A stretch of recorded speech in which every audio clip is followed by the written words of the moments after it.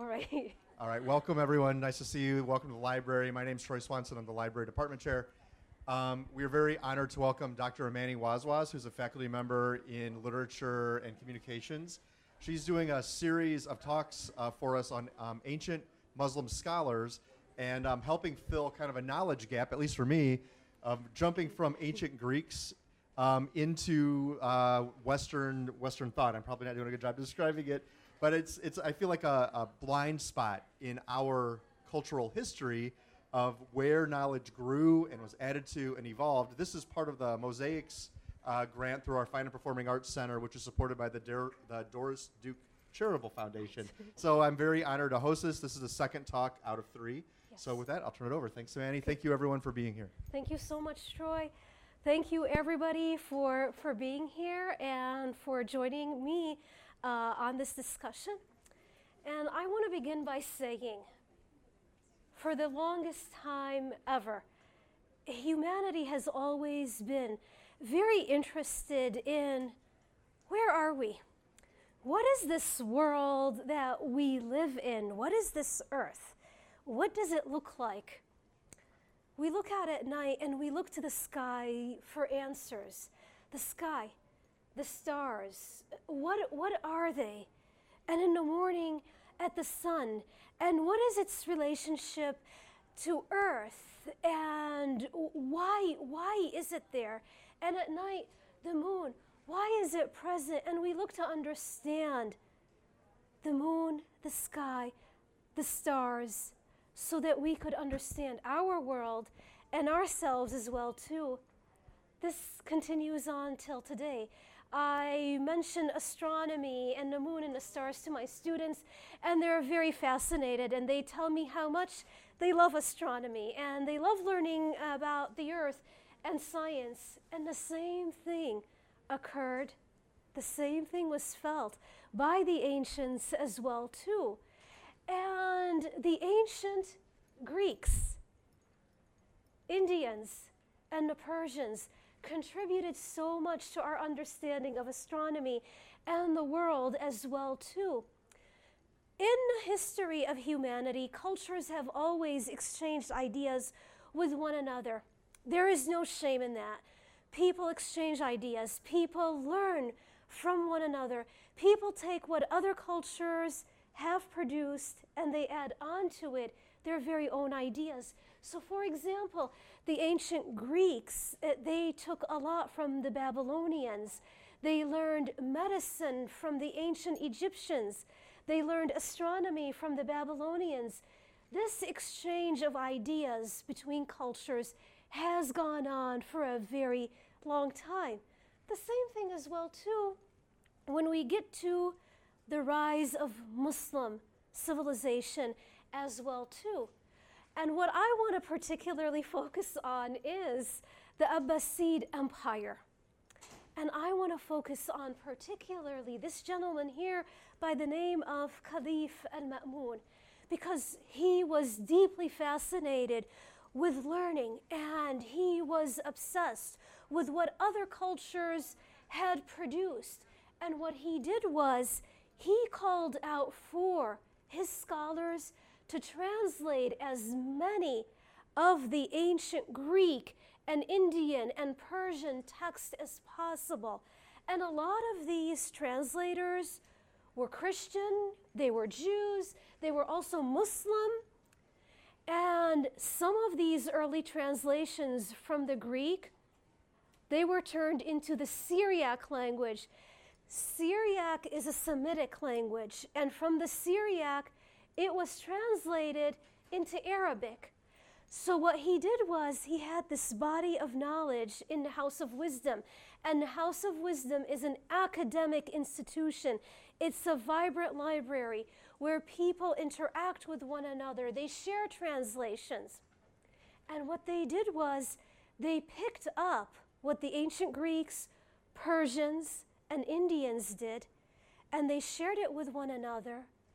And the scholar Jim al-Khalili has noted that what the early Muslim scholars did was they noticed these ancient civilizations contributed very high quality insights about our world and about us.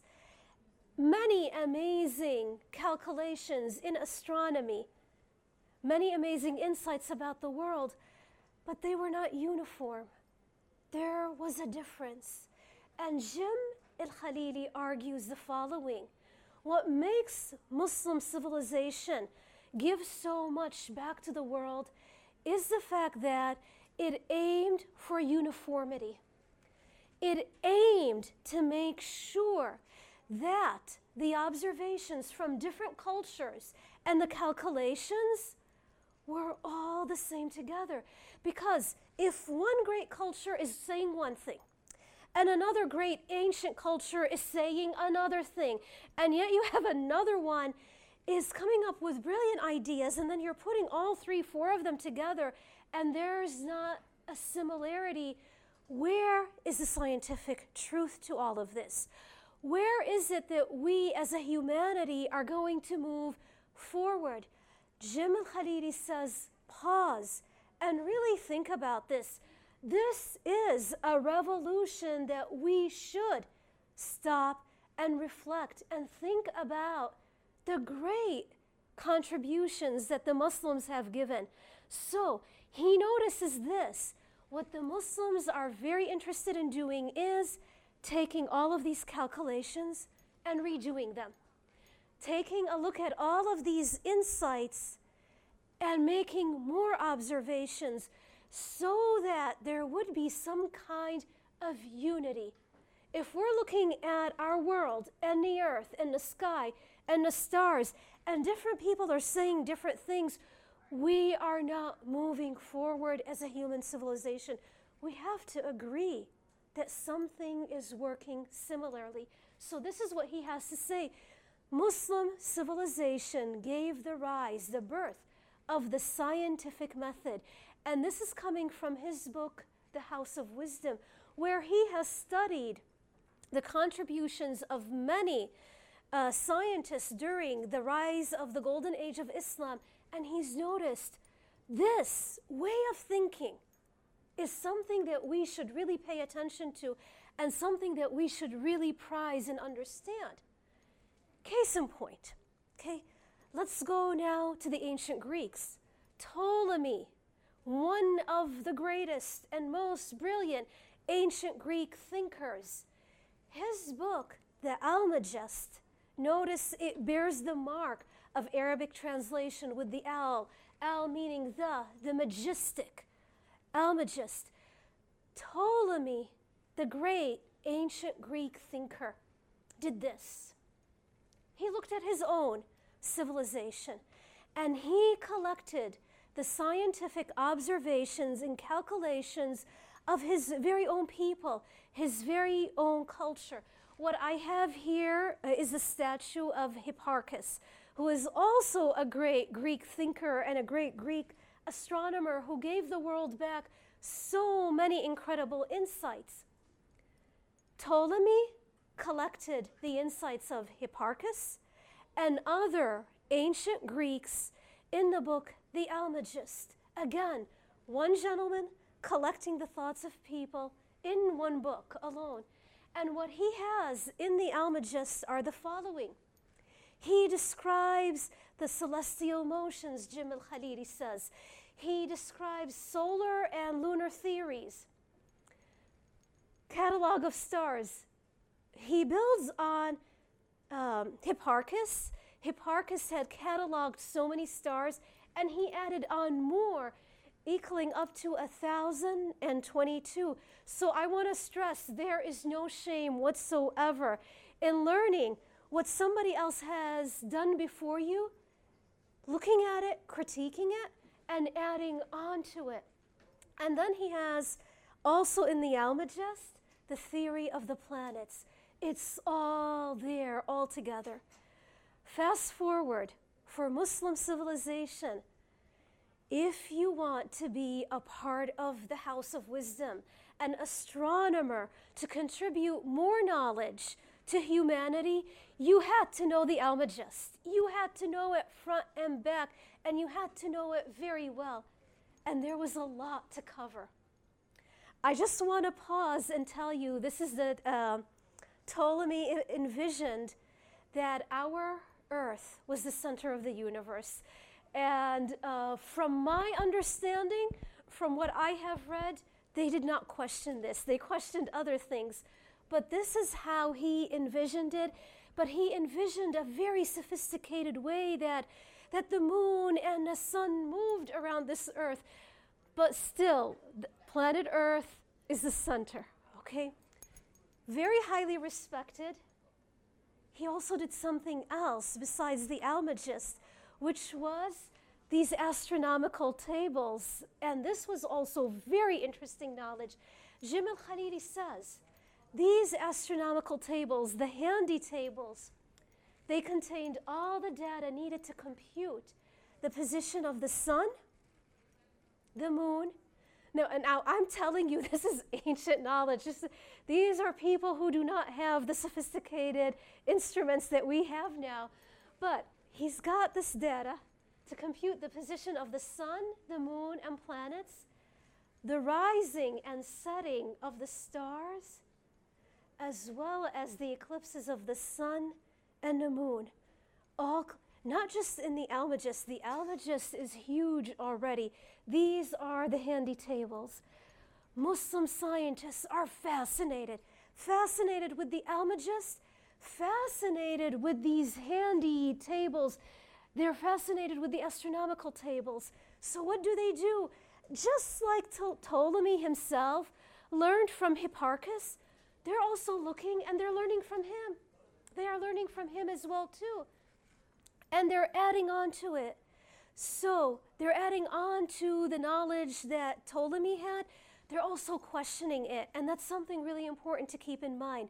But as for the astronomical table, it becomes a model for them. So they go and they look at what he has done, and they decide to also observe the stars as well too and create their very own.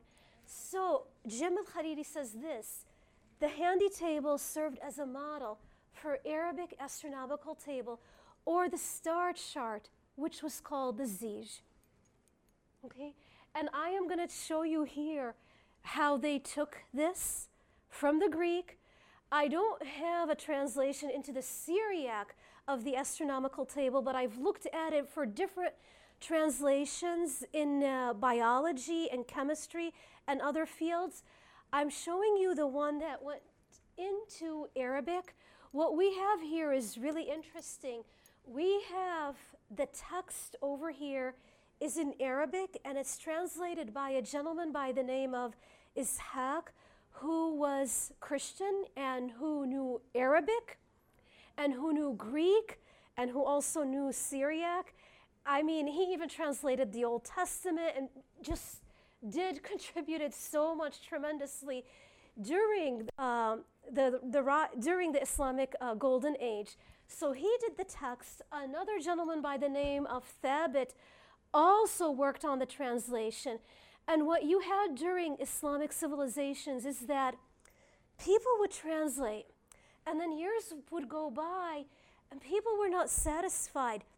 People would learn Greek and Syriac, and they'd learn the fundamentals of Arabic language so well, they'd go back to these translations and read the Greek again, the Syriac and the Arabic, and fix it and add on to it, because translation is not very simple.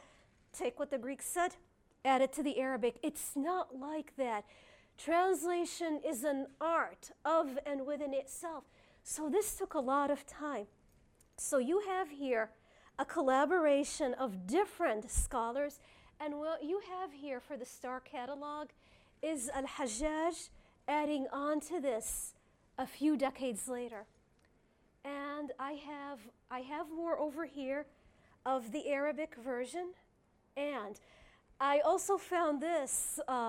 This is a YouTube video of what they have at the library at Pennsylvania, and they're preserving this. This is the Almagest, translated from the Greek into Arabic in the 14th century in 1382. And what you have, do you see the cover? The cover is contemporary. At first I was like, oh, so this is surviving like from 1,000 years ago, from 700 years ago. No, this is a more recent edition, but you have the bulk of the text is actually an original Arabic translation and well taken care of in the University of Pennsylvania. And I highlighted here from YouTube, it's written in Spain in 1381, not 82. And it's an Arabic translation of the Almagest. And here you get a sense of what it looks like. You could see the top portion. Unfortunately, there is damage, but there is an attempt to preserve it. These documents are precious. There are so many of these documents, maybe roughly 10,000 documents that survived from the Muslim civilization. Unfortunately, a lot of them were burned, but those that did survive are out there, and the hope is that more scholars will read these, because we're talking about thousands of texts that are available in Arabic. They have not been read properly. They have not been analyzed to understand the contributions of Muslim civilizations. But this one is at the University of Pennsylvania. If, for those who are interested in this kind of scholarship. Now, I want to go back. Caliph al-Ma'mun, as I mentioned, was this phenomenal leader, Muslim leader, who put in a lot of funding into encouraging scholarship in the Muslim world. And what he did was he founded an observatory in a district called Ash-Shammasiyya, which is in modern-day Iraq. And what he did was he wanted his scholars to take a look at what the ancient Greeks and ancient civilizations had created, and he wanted them to test out their observations and their calculations in a particular place. So, Caliph al-Ma'mun did two amazing things. Number one, the House of Wisdom, the academic, vibrant library full of scholarship, where a lot of these debates and translations were going on. And then he has, in the Shammasiyya district of modern-day Iraq, he has an observatory to test out ancient knowledge. Jim al-Khalili says this: while the notion of an observatory was certainly not new, ancient civilizations had it. Jim al-Khalili stresses what you now have is royalty funding this, which means that all these people are taking their wealth and wealthy patrons, and they're giving their money to science and to the advancement of science. So he says, never before had one been created as genuine scientific institution. And this is really important. So observatories were there, were present, but as a state-funded institution, this is something new that we see in Islamic civilization. Jim al-Khalili stresses that in these institutions, in the observatories, the king had ordered for his scholars to take a look and examine that the observations that were created by the Greeks. Observe the moon, observe the sun. There was really intense observation back in the day, with people keeping records of what they were seeing in the skies and keeping tables of the stars and their calculations. So it was a very exciting field to be in. And the king made sure, the caliph he made sure that he would select his strongest scholars, the people who were most interested and very adept at the sciences and mathematics. So what you have here is a gentleman by the name of Yahya ibn Abi Mansur, and he distinguished himself by his intelligence. He was an older gentleman. He worked in the observatory for 2 years, and unfortunately he passed away in 830. but he took on a lead role. With his wisdom, with his knowledge, Caliph al-Ma'mun relied on him tremendously. There was also, you need good people to do good things. There was also another gentleman by the name of Sanad ibn Ali al-Yahudi. And this gentleman was Jewish, and he was the youngest one of the group, and he and the other older gentleman, Yahya ibn Abi Mansur, worked tremendously together in the observatory. So you want to make advances, you get the strongest scientific minds in the Abbasid Empire. There's Sanad ibn Ali al-Yahudi. There is also another gentleman who distinguished himself with his intelligence and his observations, and he was also well read. Sanad, let me just go back, had also read Ptolemy's Almagest and knew it right in front, left and back. All of these people were very well versed. They knew the knowledge that the ancient Greeks had created. Another gentleman, Al-Abbas al-Jawhari, would hold conversations at his home about astronomers and astronomy with all of these different people. Another gentleman to distinguish himself is Al-Khwarizmi.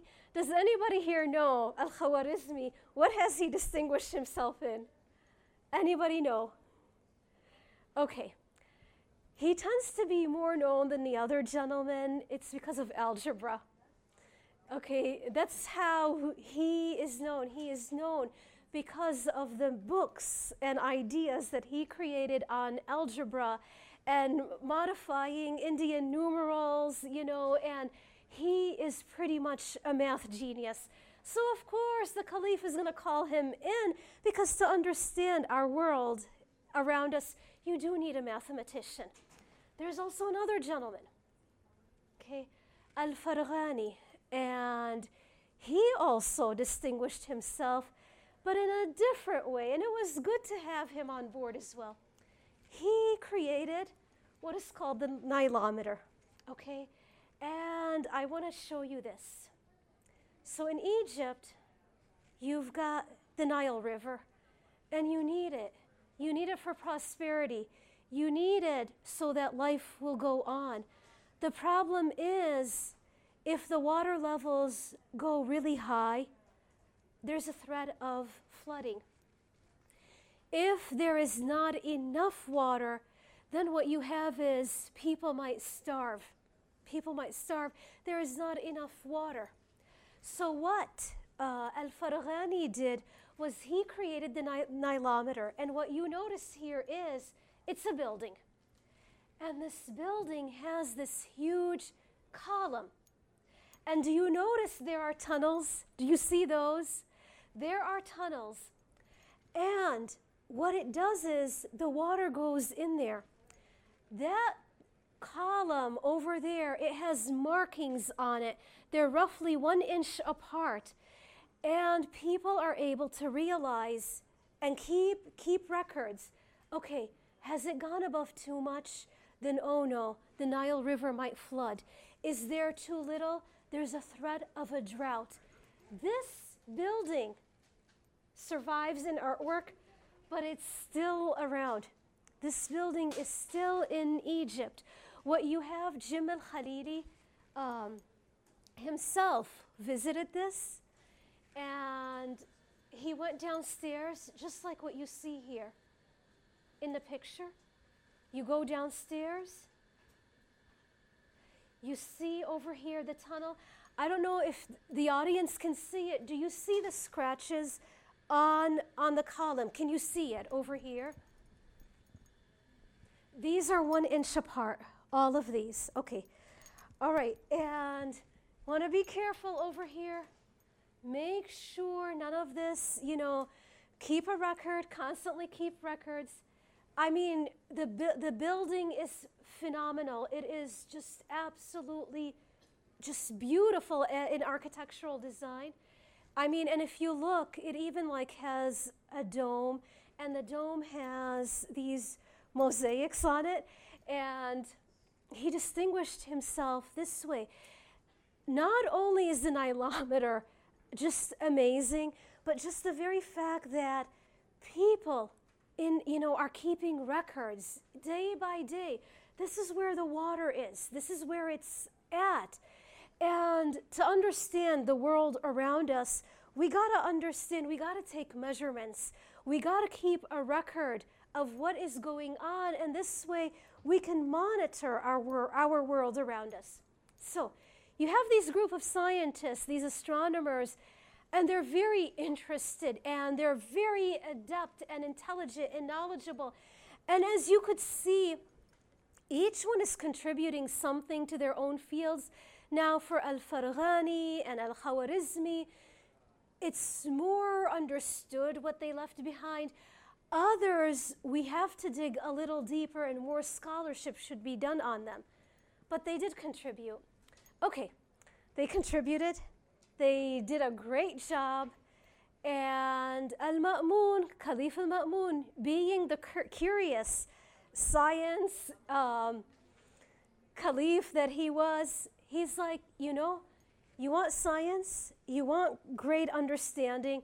We can't have just one observatory. We got to have another one. The first one was in Shamsiyya in Iraq.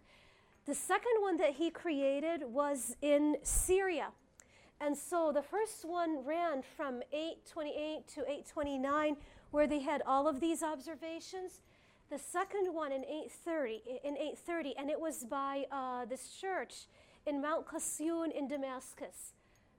He told all of these scholars, go back and repeat everything again. Repeat it, because that's the only way that you're going to attempt to seek truth. Okay?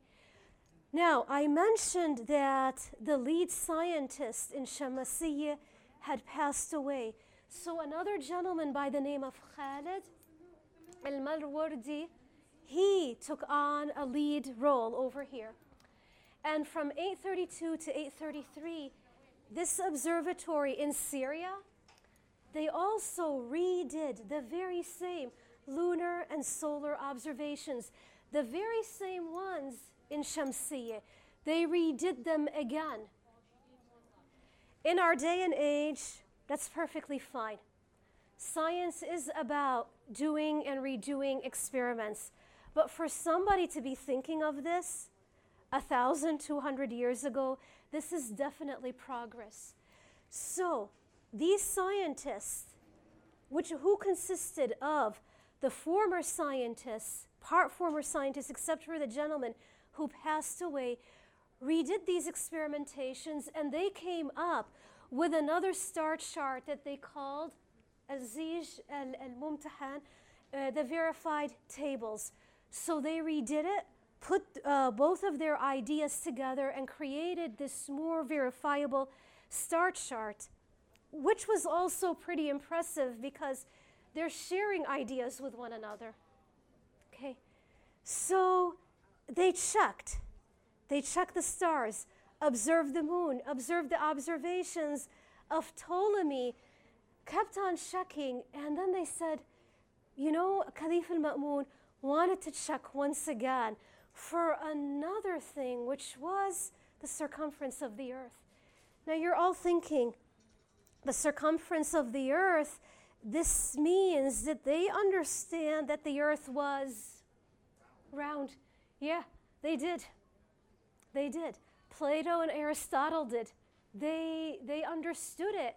They came to this conclusion not from a scientific experiment, but looking around at the world. The moon is round. The sun is round. The gods are perfect. A circle is a beautiful shape, the most beautiful shape. So this is what they created. Okay, so the gods must have created an earth that was round as well too. Okay, fine. But there is a Greek scientist, Eratosthenes, who said, he's a great librarian, a great mathematician, and he said, we have to double check. We can't just base it on gut feeling. The gods must have created the earth to be round because the gods are going to create something beautiful. we really have to do something scientific. And what he did was he got this document, an ancient Egyptian document, and in this document, somebody had written down that on the longest day of the year, in Syene, which is Aswan now in Egypt, in Syene, at noon, when the sun reaches the highest, there are no shadows. There are no shadows whatsoever, which means what? It means that the sun is directly overhead.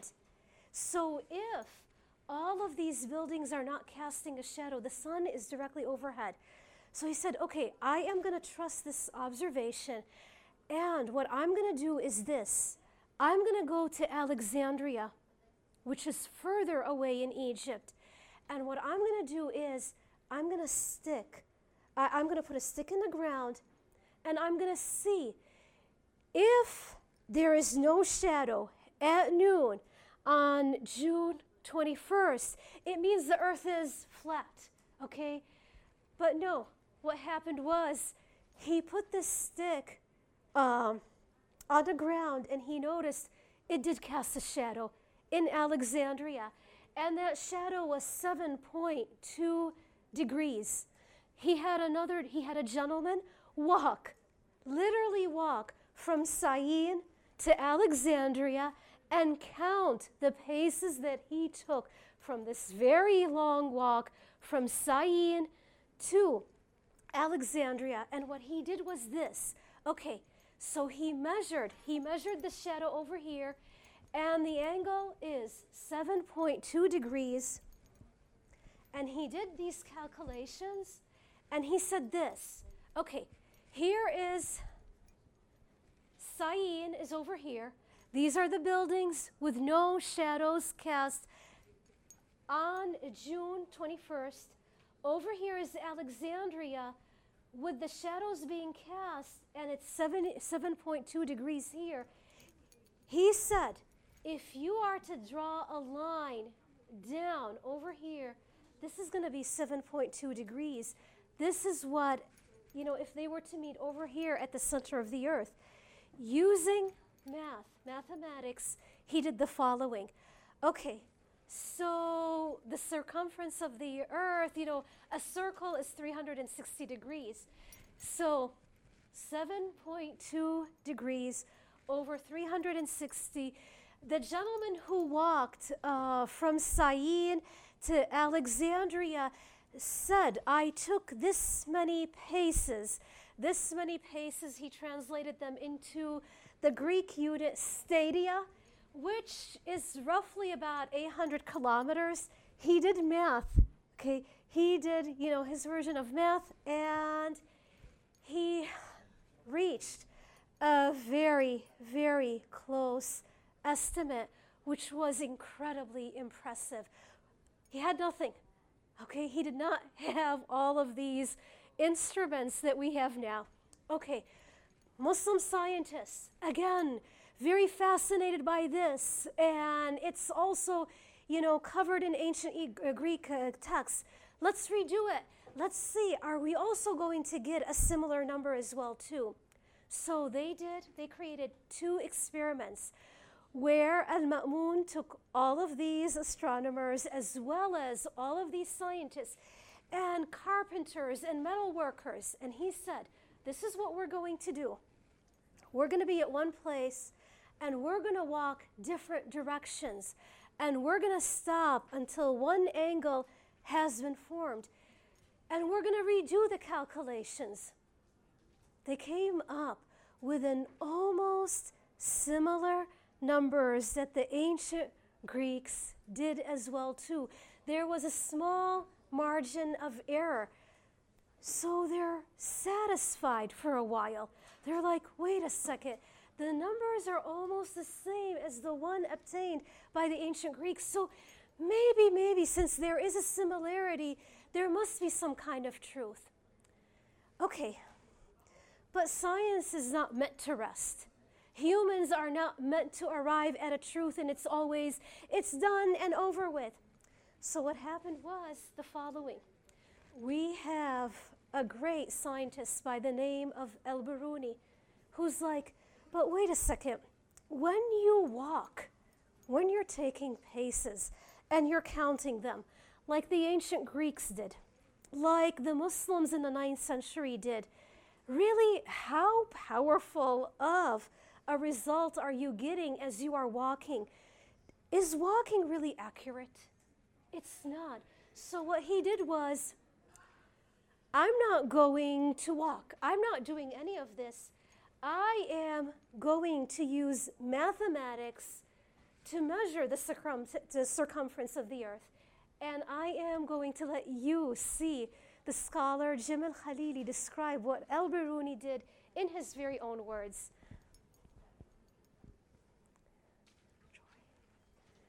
Go ahead. Okay.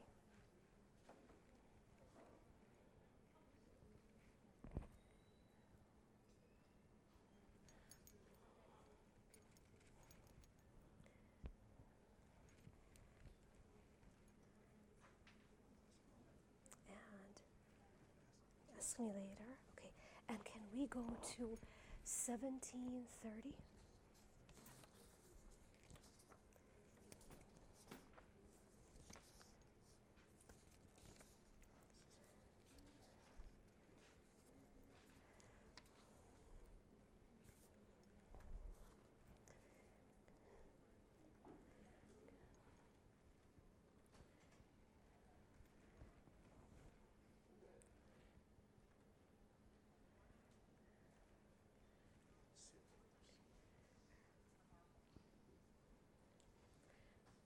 While Troy is setting this up, I want to tell you what El-Biruni did was phenomenal as well too.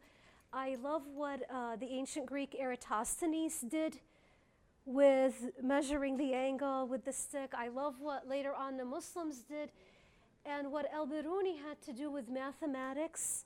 He got much closer to the circumference of the earth with just mathematics alone, which is also excellent. 1730.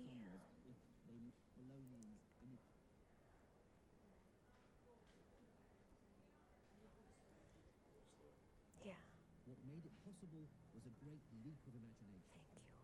And the fact that by 900 AD, much of the world's mathematical knowledge had been translated into Arabic, so scholars could scrutinize and improve on it. Out of this obsession with scholarly learning came a true mathematical visionary, Abu Rayhan Muhammad ibn Ahmed al-Biruni. And like all Islamic scholars of the time, al-Biruni was obsessed with the science and mathematics of the ancient Greeks, Babylonians, and Indians. And because of the success of the translation movement, he had literally on his desk the great work on geometry by Euclid, Ptolemy's Almagest, the Indian text, the Sinhind, and the famous work on algebra by Al-Khwarizmi. Professor Chaloubi has brought along the book in which El-Biruni describes how he combined algebra and geometry with some very simple and practical measurements to solve the epic problem of how to calculate the size of the earth. Biruni text. This is his the Mas'udi canon. Yes. This is Biruni's canon, which I've been trying to get hold of, where he describes this fantastic experiment. And, oh, you found the page. Yes. Having read Al-Biruni's description of how to estimate the size of the world, I wanted to try it for myself. First, he had to find a fairly high mountain from the top of which he could see a flat horizon. In this case, the sea. What I love about this story is that with a few simple measurements around this small mountain peak, you can work out the size of the whole world. Al-Biruni's first step was to work out the height of the mountain. He did this by going to 2 points at sea level, a known distance apart, and then measuring the angles from these points to the mountaintop. So to measure the angle to the mountaintop, Biruni had to use a device like this called an astrolabe. It's basically a giant protractor. It has the angles and My team and I always had trouble managing our tasks until one of my colleagues found Monday. You can see the task owner, what the deadline is, change the status, and it's all in one place. Yes. Inside each task, you can Moraine Valley. degrees marked around the outside and a pointer to help him determine his line of sight. So if we try now and determine the angle to the top, it has to hang freely, and then, okay, so if you let it hang. I'd like to stress, if you haven't noticed already, that Al-Biruni would have made his measurements more meticulously than I am. He did them again and again to get consistently reliable results. Okay, that's about it. And that is 24.5 degrees. Okay, so now we've determined one angle. We now have to go and pick our second spot along the beach.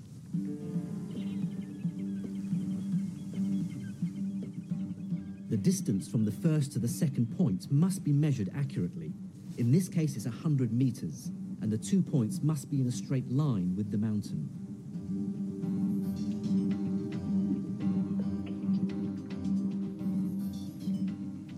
I measured the second angle to be about 26.5 degrees, and now had enough information to calculate the height of the mountain.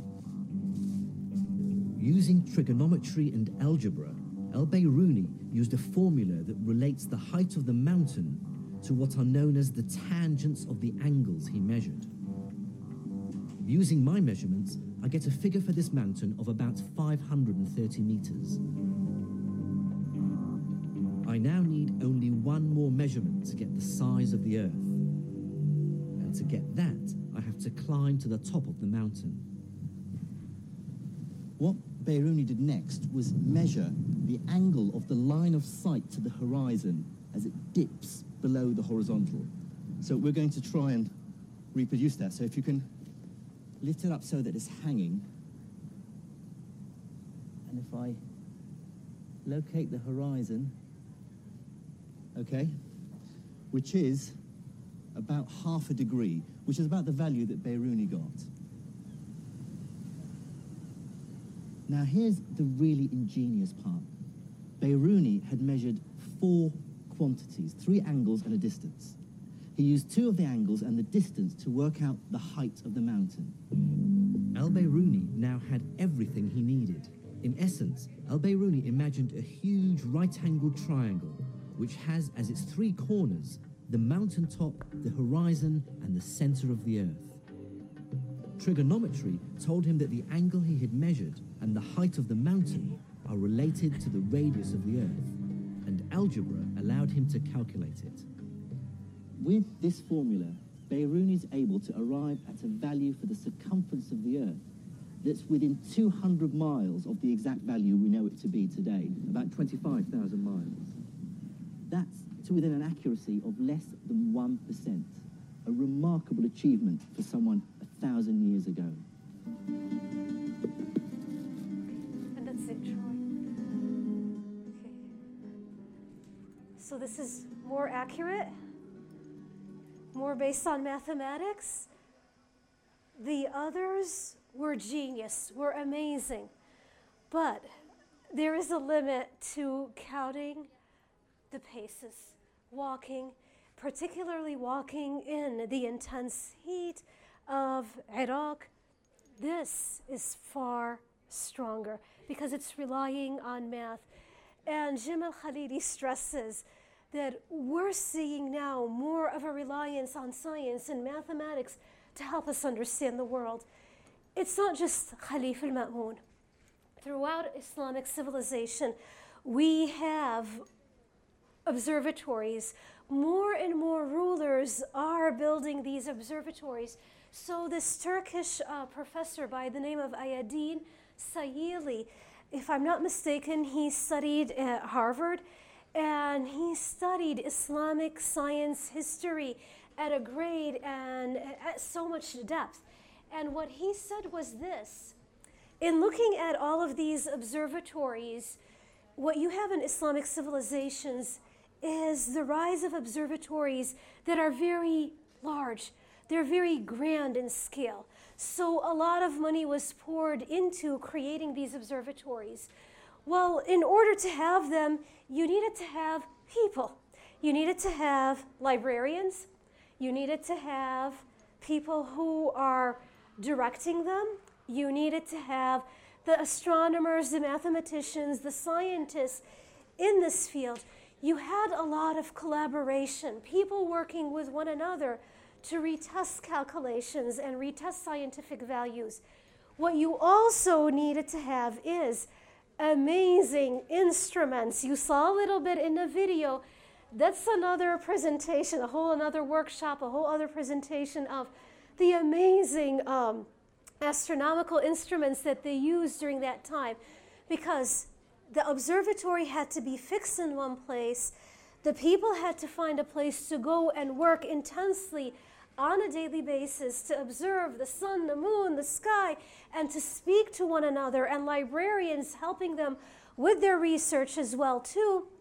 A lot of money had to go into this and the instruments. So I want to switch just a little bit, and I'm going to come back to this at the very end. Mapping the world was also very interesting to Muslim rulers and to Caliph al-Ma'mun. I want to go back to him.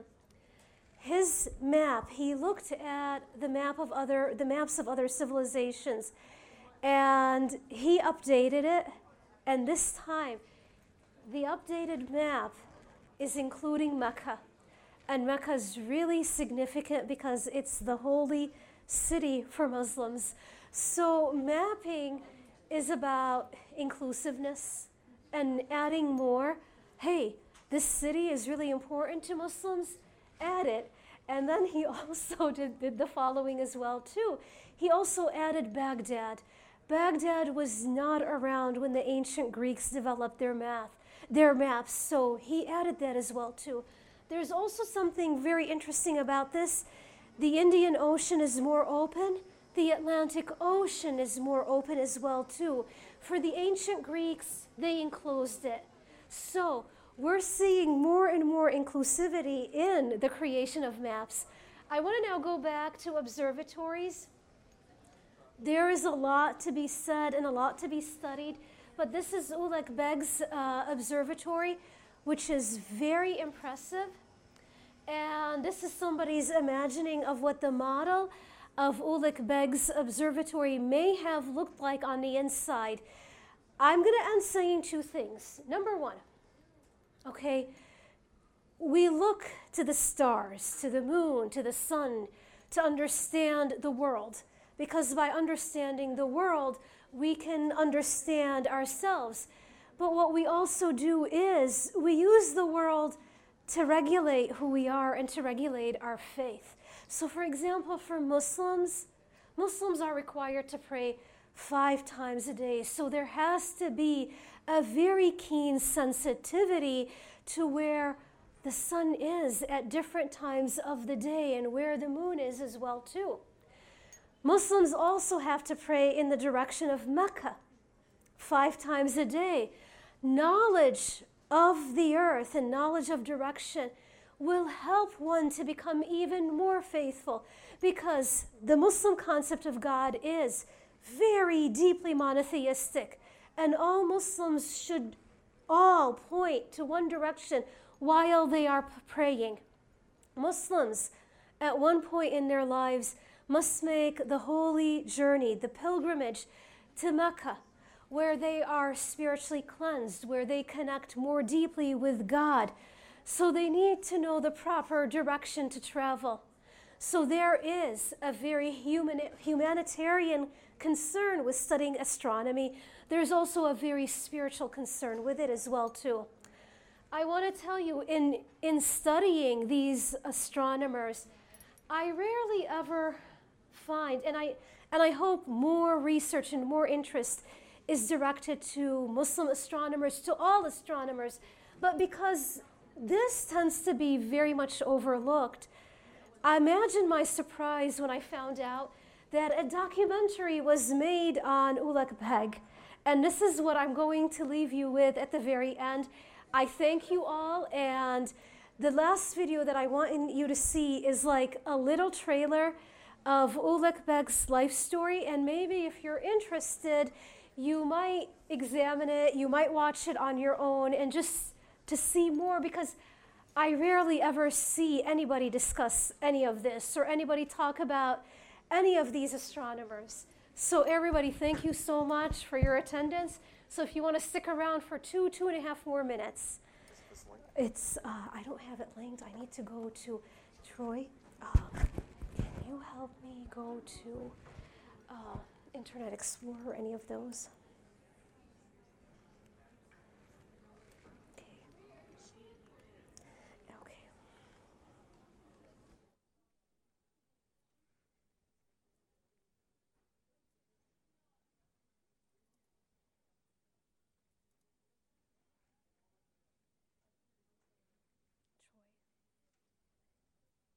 This one. The man who unlocked the universe. This one.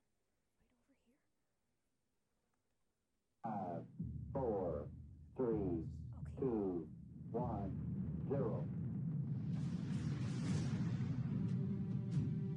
In 1974, American astronauts made an unusual request of their Russian counterparts. Они попросили, находясь на космодроме, залететь в Узбекистан. Что бы мы хотели? Мы бы хотели быть в Самарканде. Мы бы хотели видеть последствия жизни Улугбека. This is the story of Ulugh Beg. Born a prince, he rose to become king, and as ruler of Samarkand, instilled in his people a love of knowledge and the arts. 150 years before Galileo invented the telescope, Ulugh Beg built the largest astronomical instruments on Earth, turning Samarkand into the center of the 15th century astronomy world. Renaissance thinker, visionary architect, gifted scholar. He made one of the first tables that underlie the geometry for constructing patterns like this. He built several madrasas, or schools, with the inscription, "Striving towards knowledge is the duty of every Muslim man and woman," over the main gates. His greatest accomplishments still hold meaning today. Over the centuries, a bigger and bigger error had built up in the coordinates of stars, and Ulugh Beg corrected that 2 centuries before telescopes were invented. After 38 years on the throne, his death, foretold in the stars, became reality. Самое, пожалуй, страшное, что Улугбек мог догадываться. Причиной его смерти станет один из сыновей или другой младший член семьи.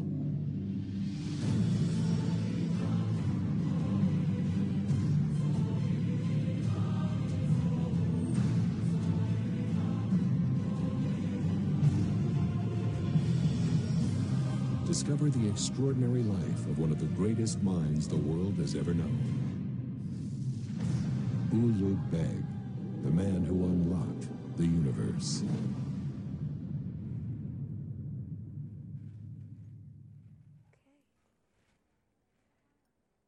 Any comments, any thoughts, any questions? Comments, thoughts, questions. Is anybody going to watch the documentary? It's about an hour, so it shouldn't be too bad.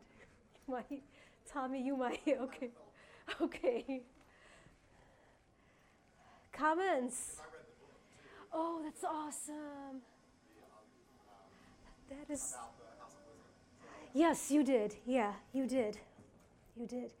You read the book. You also have 1001 Inventions and everything, so which is that is a great book as well too. Yes. Comments from my dear audience. Questions.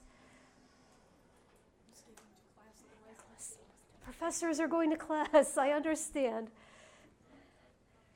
Okay. Yes, Christina.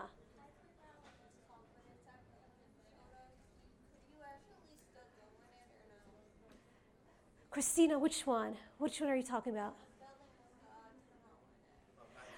Nilometer, yes. Nilometer. And if you Google nilometer, you'll see some of the images that I got from there. There's also a video that Jim Al-Khalili was part of. It's called Science and Islam. If you put it on YouTube, somewhere around 5 minutes into that video, you'll see a discussion of the Nilometer. Okay. Others? Comments? Questions? Okay. All right, nothing. Okay. All right, thank you so much. Appreciate it. Appreciate your attendance. Thank you.